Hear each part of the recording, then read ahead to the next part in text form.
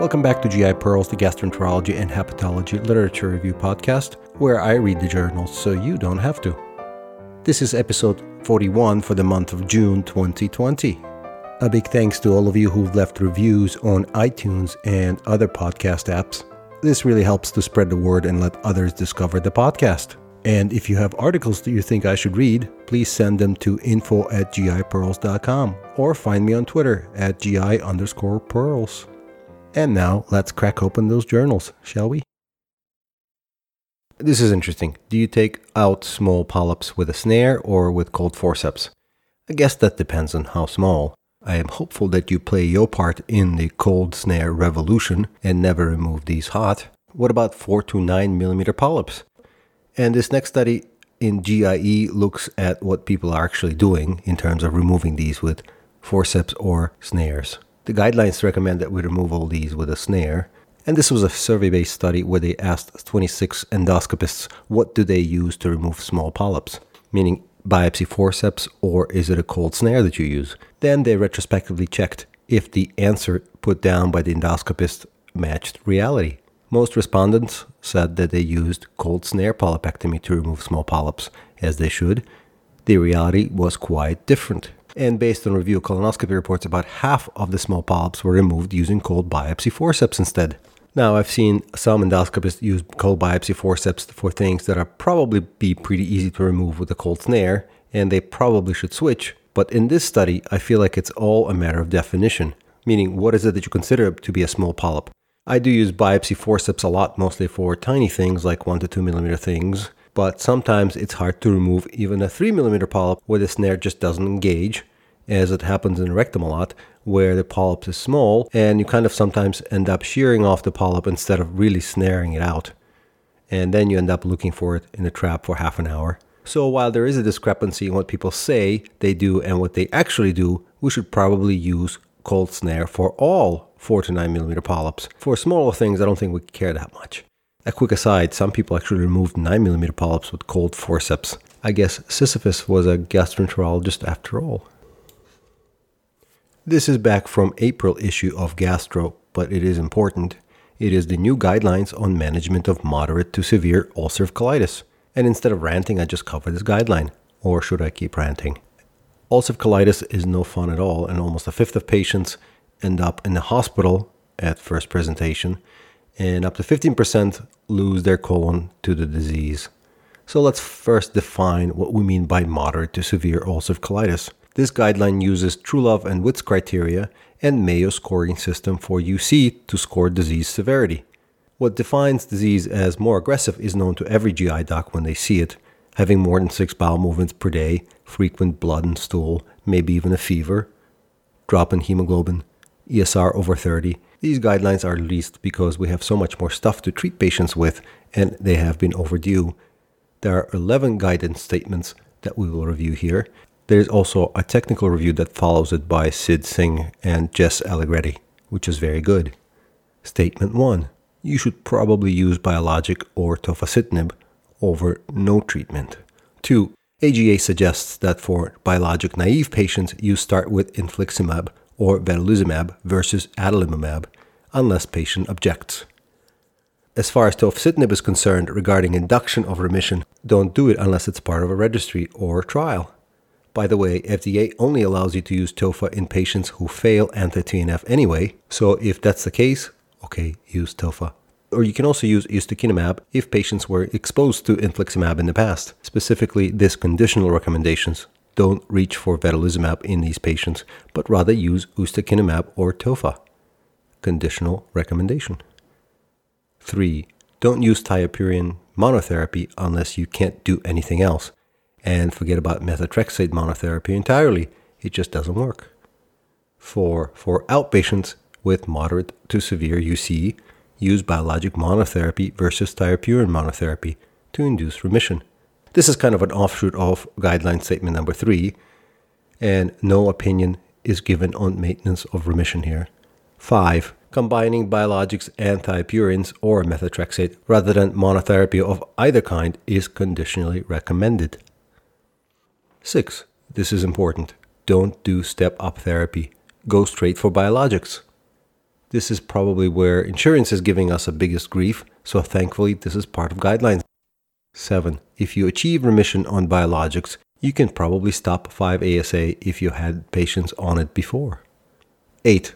Now let's talk about what happens in the hospital. For acute severe ulcerative colitis, use methylprednisolone 40 to 60 milligrams IV total daily dose. 9. Don't use antibiotics to treat IBD.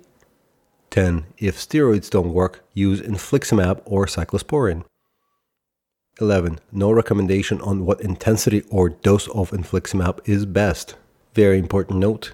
The only strong recommendation in the whole document is the first one. Biologics versus no therapy for moderate to severe UC is probably a good idea. Everything else is either conditional or low-grade evidence. I like this guideline a lot, mostly because it's not very definitive and just shows how little we really know about IBD. Most of the quality of evidence is again low or even very low, and that is a stark contrast to how confident we often feel when making clinical decisions. And it feels like we have a lot more evidence that we really do for decisions that we're making for our patients. So go forth and treat IBD based on these updated guidelines. Let's talk a little bit about liver disease. Now, when you have a patient with cirrhosis, it is often prudent to tell them to start exercising at least a little bit. Resistant training is one of the ways to do it. And the question is, does it really work? And the answer is yes, it probably does, at least in terms of improving muscle mass. This was a prospective study of 39 patients with cirrhosis child A or B who were randomly assigned to a group of 1 hour of supervised exercise 3 times a week for 12 weeks or control with no change in daily activity. And after 12 weeks, they looked at the muscle strength. And no surprise, the folks that exercised were way stronger. Now, why is it important?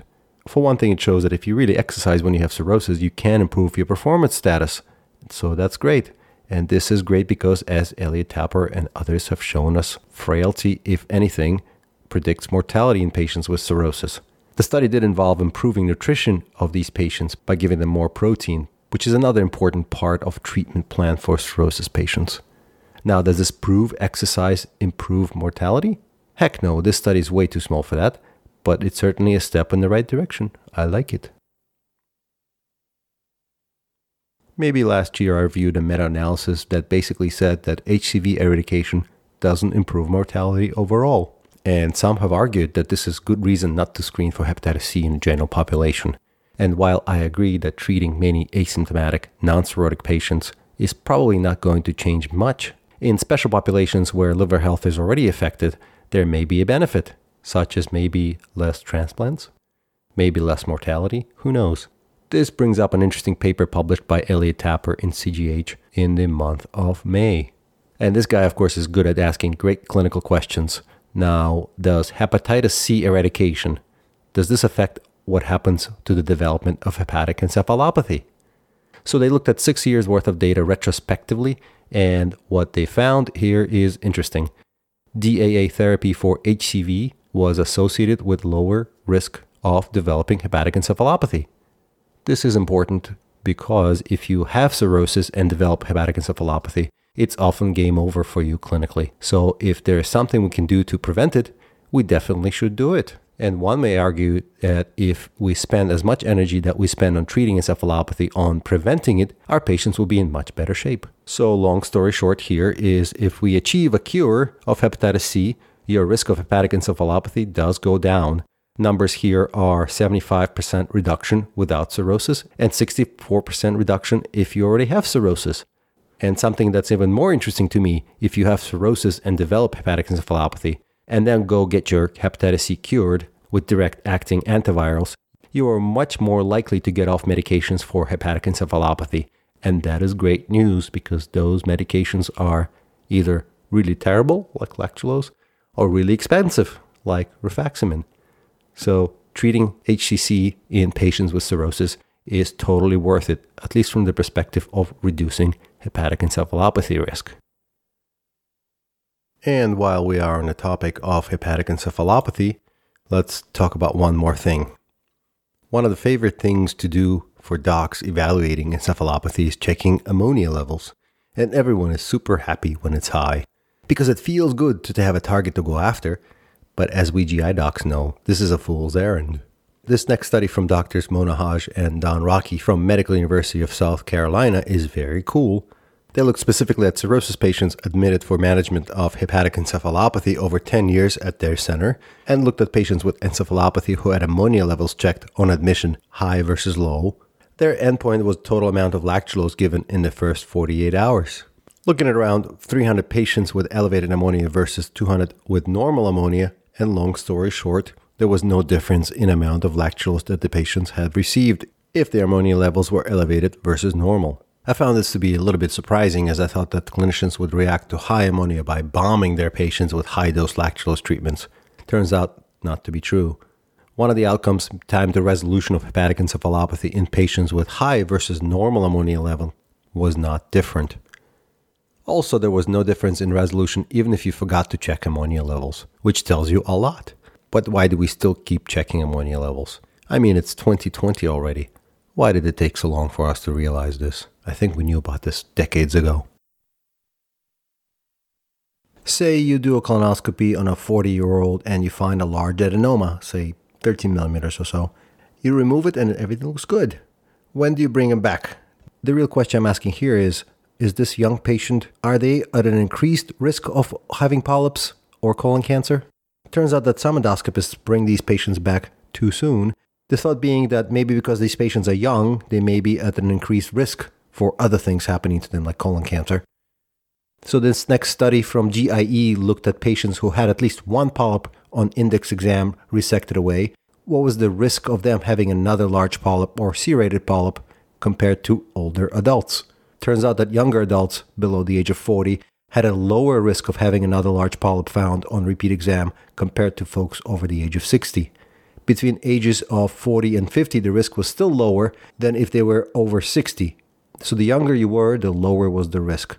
So I think what this tells us is that if you find a polyp in a young person, you shouldn't treat them more aggressively, meaning repeating colonoscopies more often, than a patient who is over 60. And the authors basically say as much. You should follow the guidelines established for folks over the age of 50 for these young people.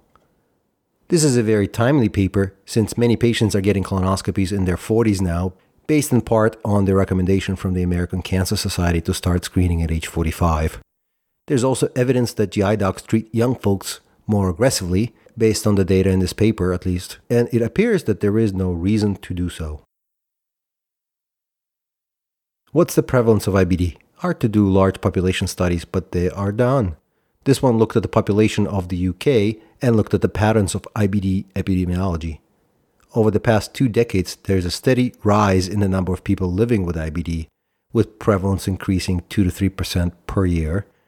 So on average, 0.97 or about 1 in 100 people have IBD in the United Kingdom. And this study predicts that the numbers is going to be above 1% at around 1.1 by year 2025. Incidence of both IBD and Crohn's disease is relatively stable, however. Interesting fact is that the incidence of diagnosis of IBD in patients over 50 is actually declining.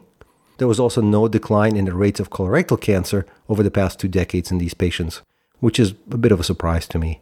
And there's an increased risk of death if you have a diagnosis of IBD as well. Interesting. So FIT and FOBT testing should only be used for colon cancer screening, at least that's what they're approved for. And there are a lot of us who are against using these tests for any other indication. And we've gotten to good arguments to support our logic here. So I was very surprised when this meta-analysis popped up looking at FIT and fecal occult blood testing as a diagnostic tool for some clinical indications. But people from Yale, where this study was done, are pretty smart. So I figured I'll give it a read. And I'm glad I did. Here's the scoop. This was a meta-analysis looking at 22 studies which looked at use of FIT and guaiac-based tests for non-colon cancer screening indications. First, for iron deficiency anemia, about 10 studies for both FIT and guaiac from all over the world. And here's the kicker. What was the sensitivity and specificity of using such tests to find something to explain anemia? It was all over the place for each study, and combined, it was 0.58 for sensitivity and 0.84 for specificity. A truly terrible test. Didn't matter, guaiac or FIT, both terrible for this indication. How about ulcerative colitis? And again, the same thing, with test characteristics all over the place and combined sensitivity for detecting UC using FIT or guaiac is 0.72 and specificity of 0.8. Someone used it for acute diarrhea, and you get the point. Low specificity, sensitivity of finding something.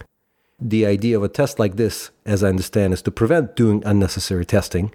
Say you have iron deficiency anemia or something like that, and you get an FOBT test, and it's negative. Aha, you say, it's not GI source, and you move on.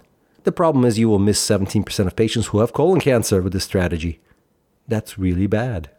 Going further with this, FOBT is not useful for identifying bleeding sources proximal to the colon, which is why if your patient has a positive FOBT or FIT and you do a colonoscopy and it's normal, you don't jump to an EGD.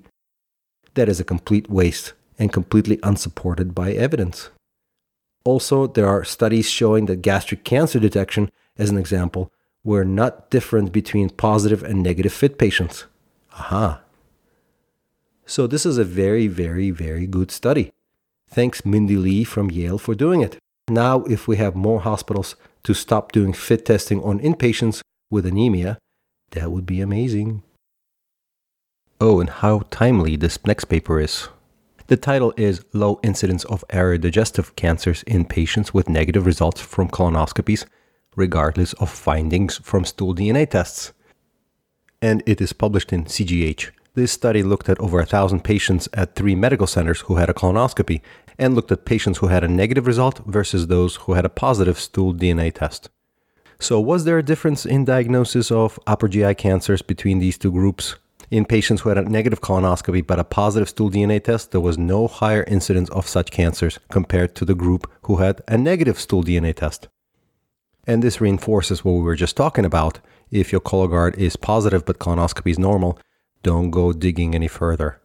And we kind of knew this from the get-go because this test is designed to look for colon cancer and not for something else. I love learning new methods of dealing with food impactions or foreign body retrieval. Several years ago, somebody showed me how to use a clear cap to suction food in, and it works very well. I'm happy they showed that to me. Now, when it comes to retrieving metal objects from the stomach, there is a new method. At least I haven't seen this one before. Why not use a magnet?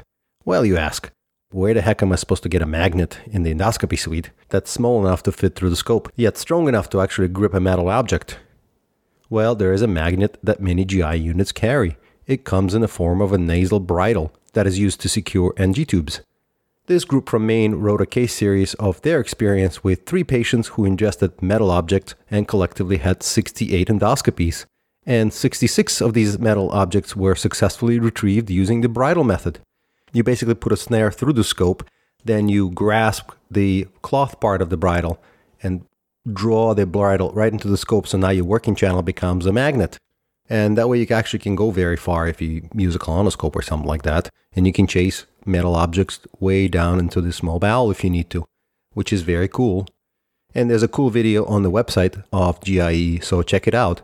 One clear advantage of this method is that if you have lots of fluid or food in the stomach, you don't have to sift through it, and magnet will just find the metal object in all the mess for you. There is a million ways to skin a polyp. Here's an interesting study. Can you do better at removing small flat polyps by using underwater technique? This was a randomized controlled trial of small 6 to 9 millimeter, but also large polyps 10 millimeters and above, non-pedunculated polyps comparing gas-distended conventional colonoscopy technique versus water-filled lumen. Speaking of large polyps specifically, putting aside the small polyps, here the comparison for large polyps is lift with a hot snare versus underwater hot snare for large polyps. For the small polyps, it's just straight cold snare in both techniques. They used X-Acto 9mm cold snare, by the way, which I'm not a fan of, but to each his own. They looked at 250 polyps or so, which is a good number. So which one is better? Here are the stats, and you decide for yourself. In this randomized trial, underwater resection was faster for lesions over 10 millimeters, 2.9 minutes versus 5.6 minutes. And if they were larger than 20 millimeters, 7.3 minutes versus 9.5 minutes. For smaller polyps, it didn't matter much. It looks like they also used less clips with the underwater method, which is good. I wonder if the time savings comes from the less clipping portion of the polypectomy as well. The biggest time sink, according to the authors, was the actual fact that you had to lift these large polyps, and you didn't have to do that if you're doing underwater colonoscopy. The rate of incomplete resections were no different, but this was not determined by repeating colonoscopy a few months later. This was just what the pathologist says, or taking 4 quadrant biopsies as a surrogate. By the way, one caveat in this study is that, do you know how many endoscopists did this trial? 1. That's a real problem. I do like this study, and I'm very curious about underwater colonoscopy, but data from this trial is not enough for me to routinely do it just yet. Aspirin has made its appearance on the USPSTF guidelines in 2016 with a statement saying that they recommend initiating low-dose aspirin use for primary prevention of cardiovascular disease and colorectal cancer in adults aged 50 to 59 who have a 10% or greater 10-year CVD risk, are not at an increased risk of bleeding, and have a life expectancy of at least 10 years, and are willing to take a low-dose aspirin daily for at least 10 years. Basically, you can potentially benefit from aspirin prevention of colon cancer if you have a high risk of heart disease. A weird statement indeed, but there are many papers trying to show that aspirin prevents colon cancer.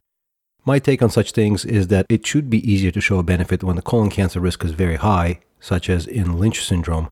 So if aspirin works there, it may also work for your everyday colon cancer prevention.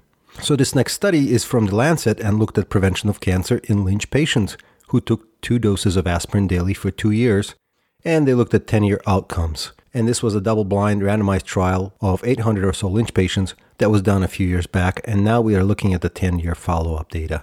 And as I said previously, we don't really know the potential mechanism of how aspirin would prevent colon cancer, but looking at Lynch, you can definitely deduce the magnitude of potential benefit. So the difference here is that 9% of patients on aspirin developed cancer versus 13% on placebo, which works out to a number needed to treat of 25, if my math is correct, which is pretty good. It was interesting that there was no difference for non-colorectal Lynch syndrome-related cancers, which makes you wonder, what exactly is aspirin doing for colon cancer and not for other cancers? By the way, the AGA guidelines for Lynch syndrome state, the AGA suggests that aspirin be offered for cancer prevention in patients with Lynch syndrome. Conditional recommendation, low quality of evidence. So this certainly supports the idea of giving aspirin and supports the USPSTF guidelines statement from 2016. Now, if your patient's over 50 and has evidence of cardiovascular disease, there should be no reason why they shouldn't be on aspirin, especially if they have a 10% 10-year CVD risk. Okay, one more guideline before we say goodnight. This one is on eosinophilic esophagitis, one of my favorite topics, and it's published in May 2020 by AGA and the Joint Task Force on Allergy Immunology Practice Parameters. Let's jump right through the recommendation statements. There are only 12 of them, really. Statement 1. Use PPI over no treatment. This is straightforward, as about 1/3 of patients actually achieve histologic remission on PPI alone, the so-called PPI-responsive EoE, at least it used to be called that, and now it's called esophageal eosinophilia that responded to a PPI. You like splitting hairs? I sure do. Statement 2. In patients with EoE, topical glucocorticoids are recommended over no treatment. One important statement here, both ingested fluticasone and budesonide are deemed to be pretty safe. And fluticasone MDI is deemed to be very safe for treatment of EoE, at least based on the data so far. Statement 3. Use topical rather than systemic steroids. This one should be obvious, but still needs to be stated, because there actually was a trial in children who got prednisone versus topical fluticasone, and more kids actually responded to systemic prednisone. So it's not as crazy as you might think. But obviously you don't want patients to be on prednisone for the rest of their lives, so systemic steroids should be avoided. Statement 4. Elemental diet is recommended over no treatment. Clearly this one is not really a real option for most adults, but may work for kids. Statement 5. Empiric 6-food elimination diet is recommended over no treatment. Overall response rate to this is about 70%, which is pretty good. And let's remind ourselves what the 6 food groups are: milk, wheat, soy, seafood, nuts, and eggs. Some trials actually included corn, finned fish, rice, and legumes. But let's not tell anyone about that. 6. The guidelines actually recommend allergy testing-based elimination diet over no treatment.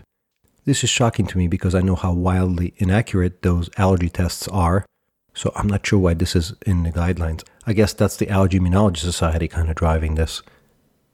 7. If you put somebody on steroids short term and they responded, they probably should be on maintenance therapy.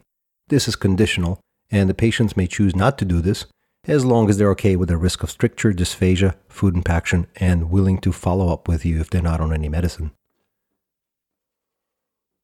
Statement 8. If patient has dysphagia, you should probably dilate them. If you're worrying about the safety dilations in EoE, you're probably not doing enough of them because there are many studies showing that it's relatively safe to do as long as you know what you're doing. If EoE patients present with dysphagia, there's almost no excuse for you not to dilate them because many patients do benefit from this. I personally like savory dilators. Some people swear by Maloney's, and many people do through the scope balloons, but I don't think they're good enough for a disease that involves the entire esophagus. And speaking of perforations, the largest case series rate of perforation is at 0.4%. So definitely something to discuss with patients, but not something to shy away from. Statements 9, 10, 11, and 12 through 15, it's basically all the other medicines that have been tried for this: anti-IL-5, anti-IL-13, anti-IL-4, anti-IgE, cromolyn sodium, immunomodulators, anti-TNF, and whatever else you can come up with. Probably you shouldn't use this unless it's in context of a clinical trial. That's all. Now that we know the guidelines for EoE, clearly in eosinophilic esophagitis there are a lot of unanswered questions. There's zero guidance given on what to try first. Is it PPI? Is it steroids? Is it elimination diet? We know all these things work better than doing nothing. Where's the nice algorithm what to try first? Also, prolonged therapy data is very weak, and there's no advice on combination therapy given at all. Do you put people on PPIs and steroids at the same time? Well, do you? I don't know. Nobody really knows what the best answer is. But I think the best feature of this guideline is not what's recommended, but rather is what's not recommended, and what should be only tried in a clinical trial context. So don't go wildly doing all sorts of crazy things to your patients. My only regret is that the guidelines actually recommend allergy testing. I don't know. I don't like it. And that's all I have for you today. Thanks again for listening to GI Pearls, the gastroenterology and hepatology literature review podcast. Thanks to hundreds of you who've left reviews on iTunes and other podcast media players. I really appreciate it. And if you haven't already left a review, please write something. It really helps others discover the podcast. If you have articles that you think I should read, please send them to info@GIPearls and follow me on Twitter @GI_Pearls. Thanks again. Bye-bye.